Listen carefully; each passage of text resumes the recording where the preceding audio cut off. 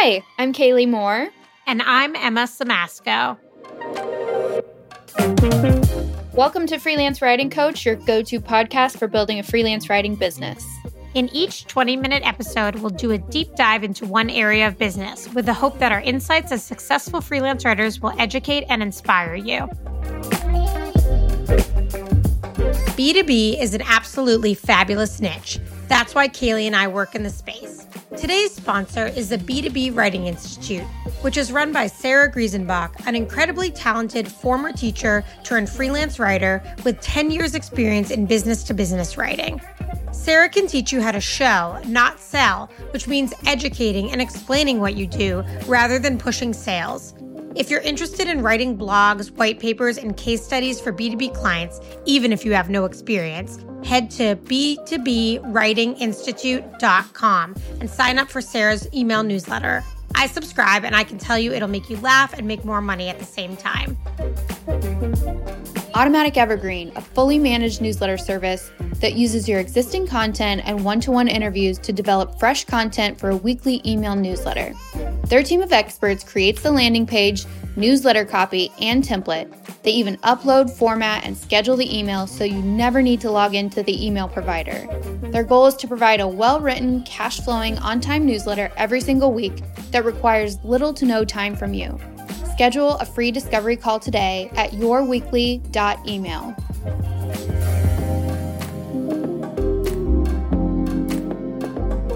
So in today's episode, we are talking about how to conduct a really great interview. And when we talk about interview, we're not talking about like getting hired for a job.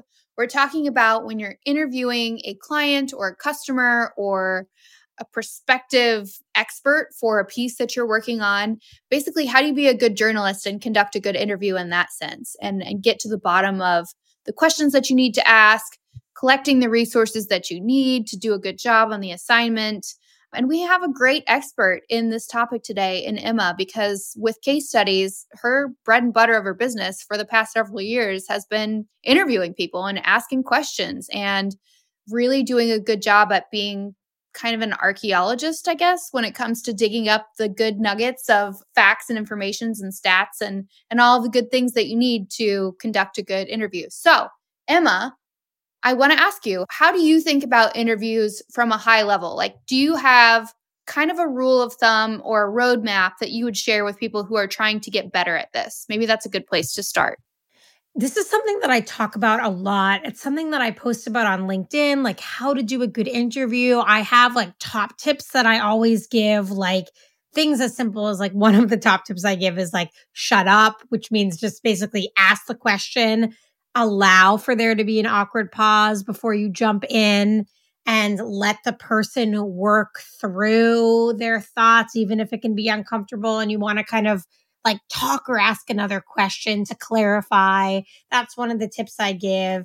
I mean, I have a number of others about like more tactical, like having your questions prepped beforehand and spending time on those questions. And I have advice on the types of questions you should be asking. And I have advice on, recording your interviews and getting transcriptions for them and all kinds of like, there's like some kind of very specific questions and tips that I give. And I think it depends a lot about the context, which is basically like, why are you doing the interview? And I think this is like a helpful place to start. So like, why would a freelance writer do an interview? You talked a little bit about this when you introduced the topic.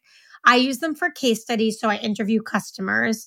I also use interviews when I'm talking with a subject matter expert or a founder or an engineer or developer, because I'm creating a piece of long form content in their voice, like as a piece of thought leadership. I have done interviews that are for customer research. So rather than just a case study where you're trying to get this proof that they're getting results from a service or a product, customer research is more open-ended. I've done interviews with like sales team members about what they're seeing so that I can then go and create marketing assets. That's more like research interview. So all this to say, there's like a ton of different kinds of interviews that might happen. And some of them are maybe you would think about more like conversations, but I think in some ways it's helpful to reframe those conversations as interviews so you go into them super prepared with questions. And I think if there's any tip that I can kind of give, it's to go into these conversations or interviews very prepared, because you often only get one shot, one time on the phone with this person, and you want to absolutely make the most of it. So, funny story, my first internship when I was in college was at a statewide magazine for it was a electric cooperative. So they had this, anyways, it was a small kind of niche magazine publication. And I had never conducted an interview before for an article that I was writing. And so I literally just picked up the phone and called the person I was supposed to be talking to and had nothing prepared. And I remember just looking at my supervisor with this look of panic, like, oh my God, what have I done? Because I was basically like, hey, what's up? Oh my gosh, Kaylee. She was like, do you have your questions? And I was like, uh-uh. So she was feeding me questions, sitting right beside me on the phone. I was mortified. Did you feel immediately like mortified?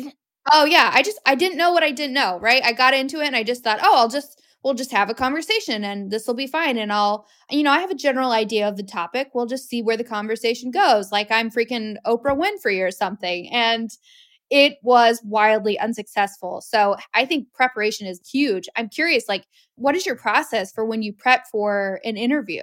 So it depends on the type, but I'll talk about case studies because I do so many of those. So I have go-to case study questions that I use and I adjust based on who the client and their customer is. Those are actually something that like you can download for free from my website but I have all these case study questions and those are my go-to. So those I basically tweak and I edit based on the interview. I occasionally, but not always, share them in advance with the client. That's really helpful with the customer. That's really helpful with case studies because sometimes it's helpful for them to know what I'm going to ask so they can like go and dig up stats or find results or things before the call. So I think when it comes to case studies, I kind of have this templated list of questions that I refer back to. When it comes to other interviews, I kind of start from scratch every time, to be honest. Like I really want to understand the objective of why I'm talking to the person. And one thing I always care about is asking questions that get them to explain things to me in a really simple manner. So I say this because I interview a lot of technical people and they don't they don't have a background in marketing and they're very like into their technical world. And so I ask them like very basic questions like, can you explain to me what an API is?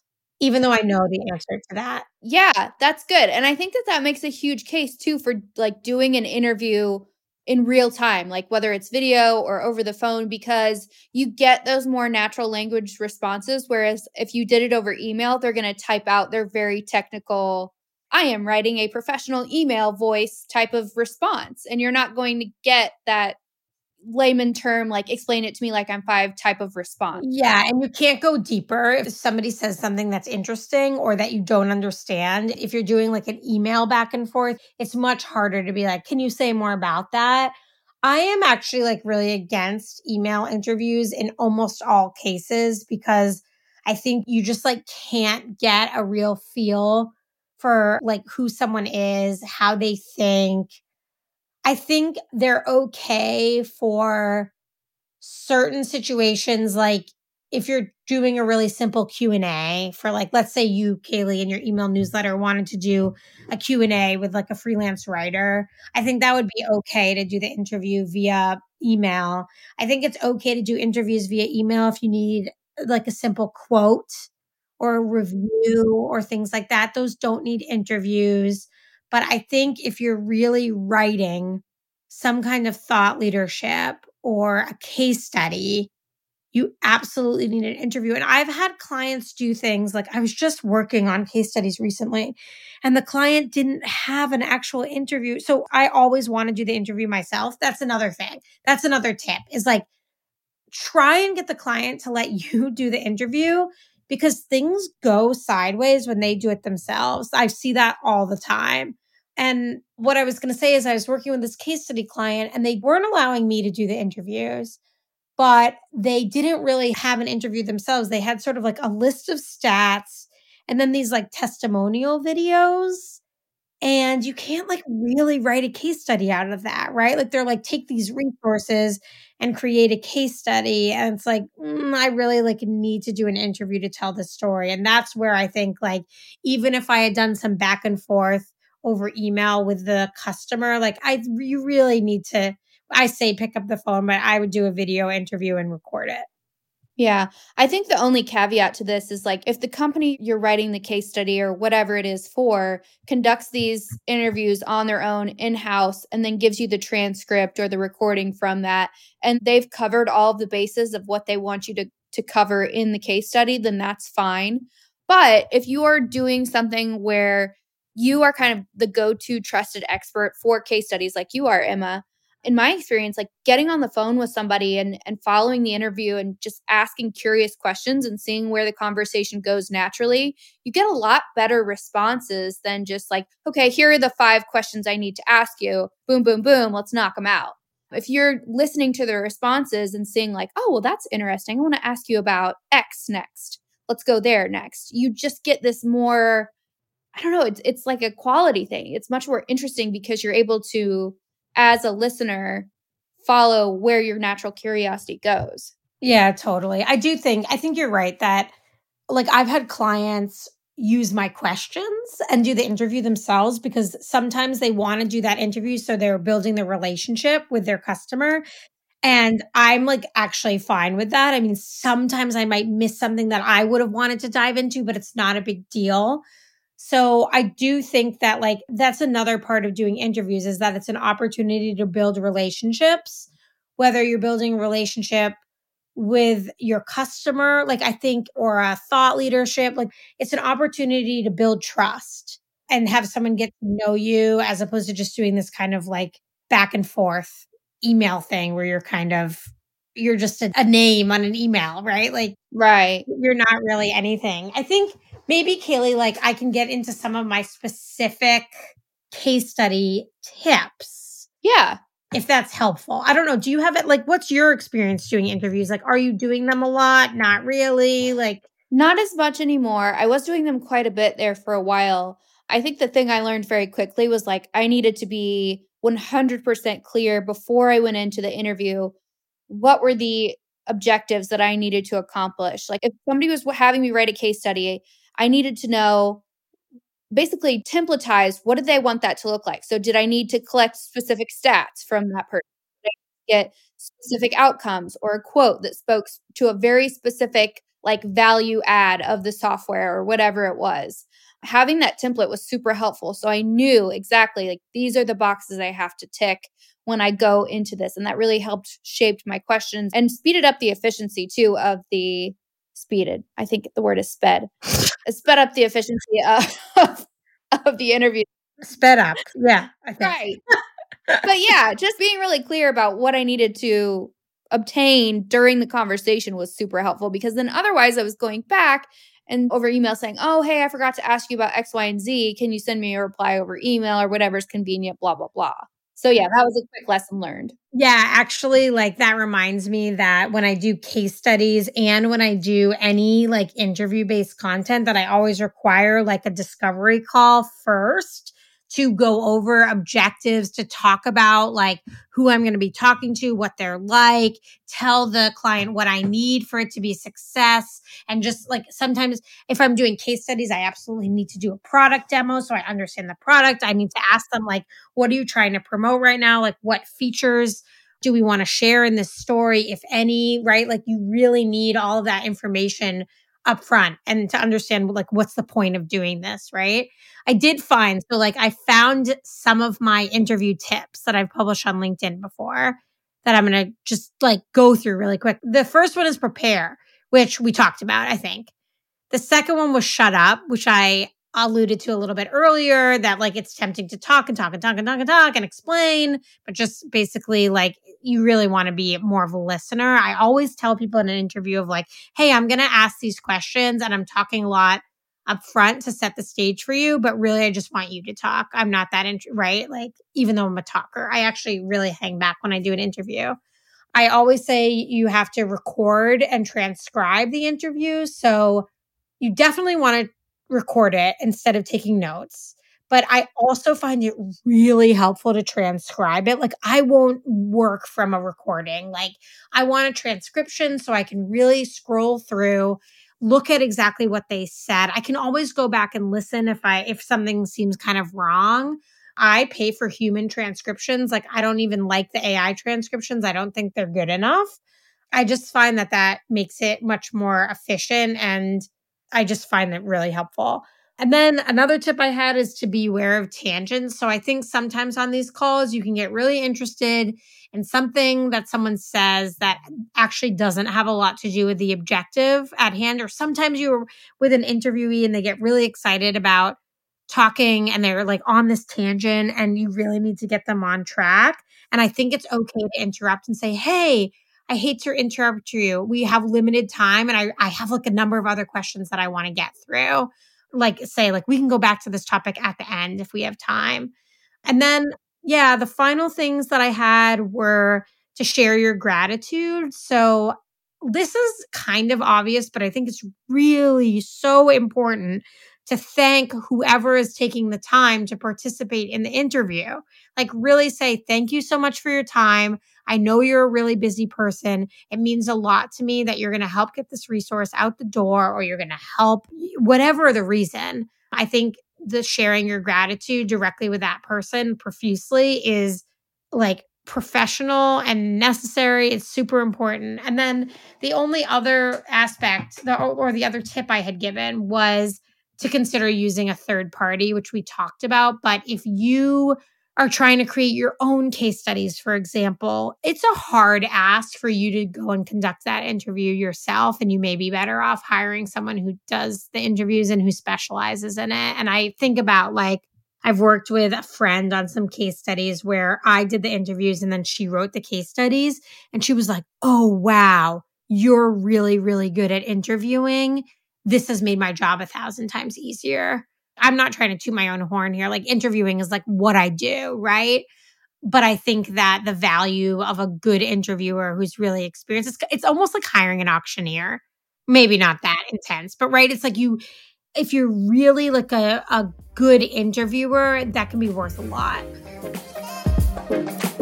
Ever heard test your marketing but have no idea how to do that? Social, Google, cold pitches, newsletters, marketing can be an exhausting grind.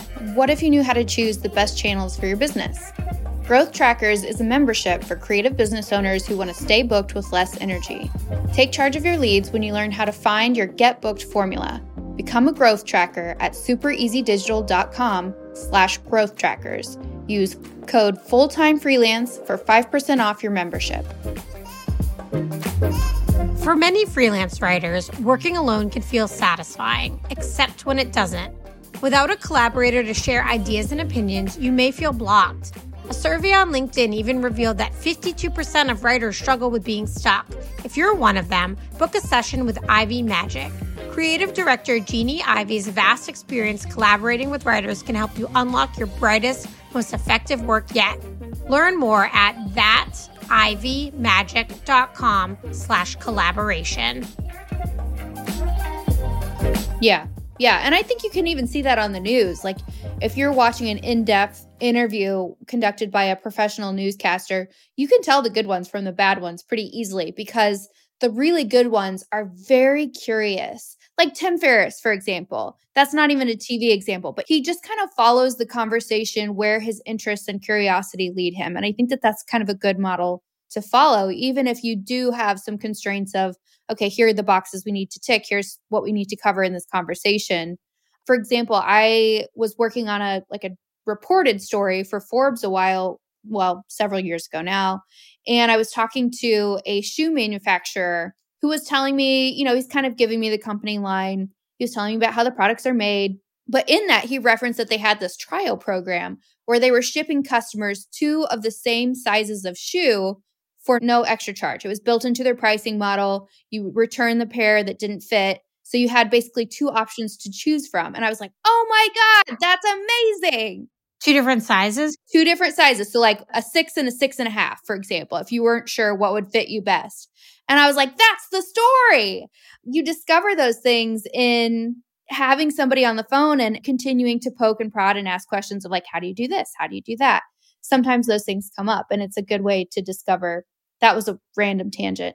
No, I like that random tangent though, because your point is that in actually having the conversation with someone, you can discover like a kernel of the story, or that can become the main story that's really interesting, right? I think that's your point.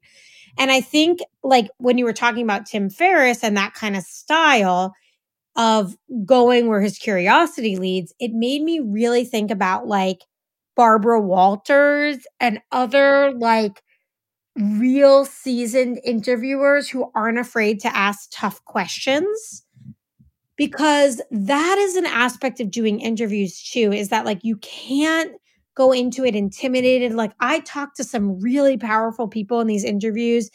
It can be intimidating, but you sort of can't show it. You have to conduct yourself with professionalism, and you can't be afraid to ask difficult questions. And this, I think when you're in like a business context, some of those questions, it's not like you're asking like, tell me about your divorce, right? You're not Barbara Walters interviewing Donald Trump or something. Like, so the stakes aren't quite so emotional. But I do think it's important to ask some difficult questions and to push people to come up with answers. This is kind of important when doing case studies too, when you're like, we need to be able to quantify these results. Like, you don't want to push someone to make them uncomfortable ever, but I think it is okay to push a little bit for some information and ask some difficult questions when you're talking with a subject matter expert and say, like, what do you think about X controversial subject? And saying, but this, but that, and seeing how their mind works. And I wouldn't step down from that and keep everything super safe in an interview necessarily. I mean, even if you were talking to, say you were interviewing a really high profile content writer and you were like, so what do you think about the implications of these new AI writing tools, right? Like that could potentially make them uncomfortable. They could feel threatened by that question, or saying like, oh, like you think that I'm going to get put out of business by them. There's a threat to the ego in asking a question like that. It could stir up some interesting responses and a really unique point of view too, that you're like, wow, this makes for a really powerful aspect of the story that I hadn't even thought about, that I didn't even know we were going to get into. Yeah. I mean, I would even take that a step farther and say like, okay, what do you think about these tools? That's kind of like in some ways a surface level question. And this is another interview tactic, is you ask kind of like a basic question like that. What do you think about AI tools in your work? And then you ask like more personal questions about that, of like, do you feel threatened by these tools? Like, how does it make you feel? And kind of drilling down. I think it's like Camille Ricketts, who used to write for First Round Review, which is like a publication that First Round is like a venture capital. I think she's head of content at Notion now, right? She was doing a number of roles at Notion, and now I think she's considering her next adventure. But she was doing general marketing at Notion. But she had this like really interesting like how to do interviews. And I think it was her, where she sort of said there were like 3 circles of interviewing. Oh my gosh, now I'm like, I gotta find it. But if I can't find it, which I'm not going to be able to, we can try and find it and put it in like the episode notes. But there was just this idea of like, you start with this general question, then you kind of drill down and ask for an example. So of course, now I'm talking about it and people are like, why are we listening to Emma talk about this random thing she doesn't even remember or know about? But my point is that there are tactics that like a really talented people use to conduct interviews. And there are frameworks and ways of thinking about it. And we can try and surface some of those frameworks and that advice when we put together some episode notes. Yeah. I think as a way to close out this conversation on interviewing, do you have any just kind of general takeaways for, as the interview concludes, here's what you need to tell the interviewee, aside from thank you, of course, and being really gracious about them spending time with you, the one thing that pops into my mind is like leaving an open door for if they think of something after the interview concludes and they want to follow up over email and maybe add to something or add some more nuance or context to something that they said, just saying like, oh, absolutely, you can reach me anytime. You can call me, email me, just maybe giving like a frame of reference as far as your deadline so they know that there is a hard stop to when they can come back. But any other like parting closing advice for wrapping up an interview? I think letting them know, we didn't talk about this, but letting the interviewee know what it's going to be used for and assuring them, like, if they will, you will have a chance to review this and make sure you're comfortable with how you're portrayed. That kind of matters in a business context. I think thanking them, letting them know what the timeline is going to be or what their expectations are. I think all of that is super important. And I did find Camille Ricketts' 3-tier approach to interviews, which we're going to end with. Okay, ready? So this is her 3-tier approach to interviews. And we will link, it's a blog that content lessons from Camille on animals, but it's a 3-tier approach to interviews. So it's like the first tier is something like a how question, like how did you build that extraordinary team? Okay. And then the next question is what steps did you take to make that happen? And then can you give an example? We'll share this so you can read this more in detail. But the idea is that this is how you can get really detailed answers, like tactical answers from business professionals on how to do things rather than just kind of like vague platitudes. So we will end with that. Yes, interviews, super important, really good skill to flex. And I think it's something that can set you apart from other freelance writers if you can do it well. Thanks so much for listening to this episode of the Freelance Writing Coach podcast. If you want more tips, tricks, and resources for building your business, visit freelancewritingcoachpodcast.com.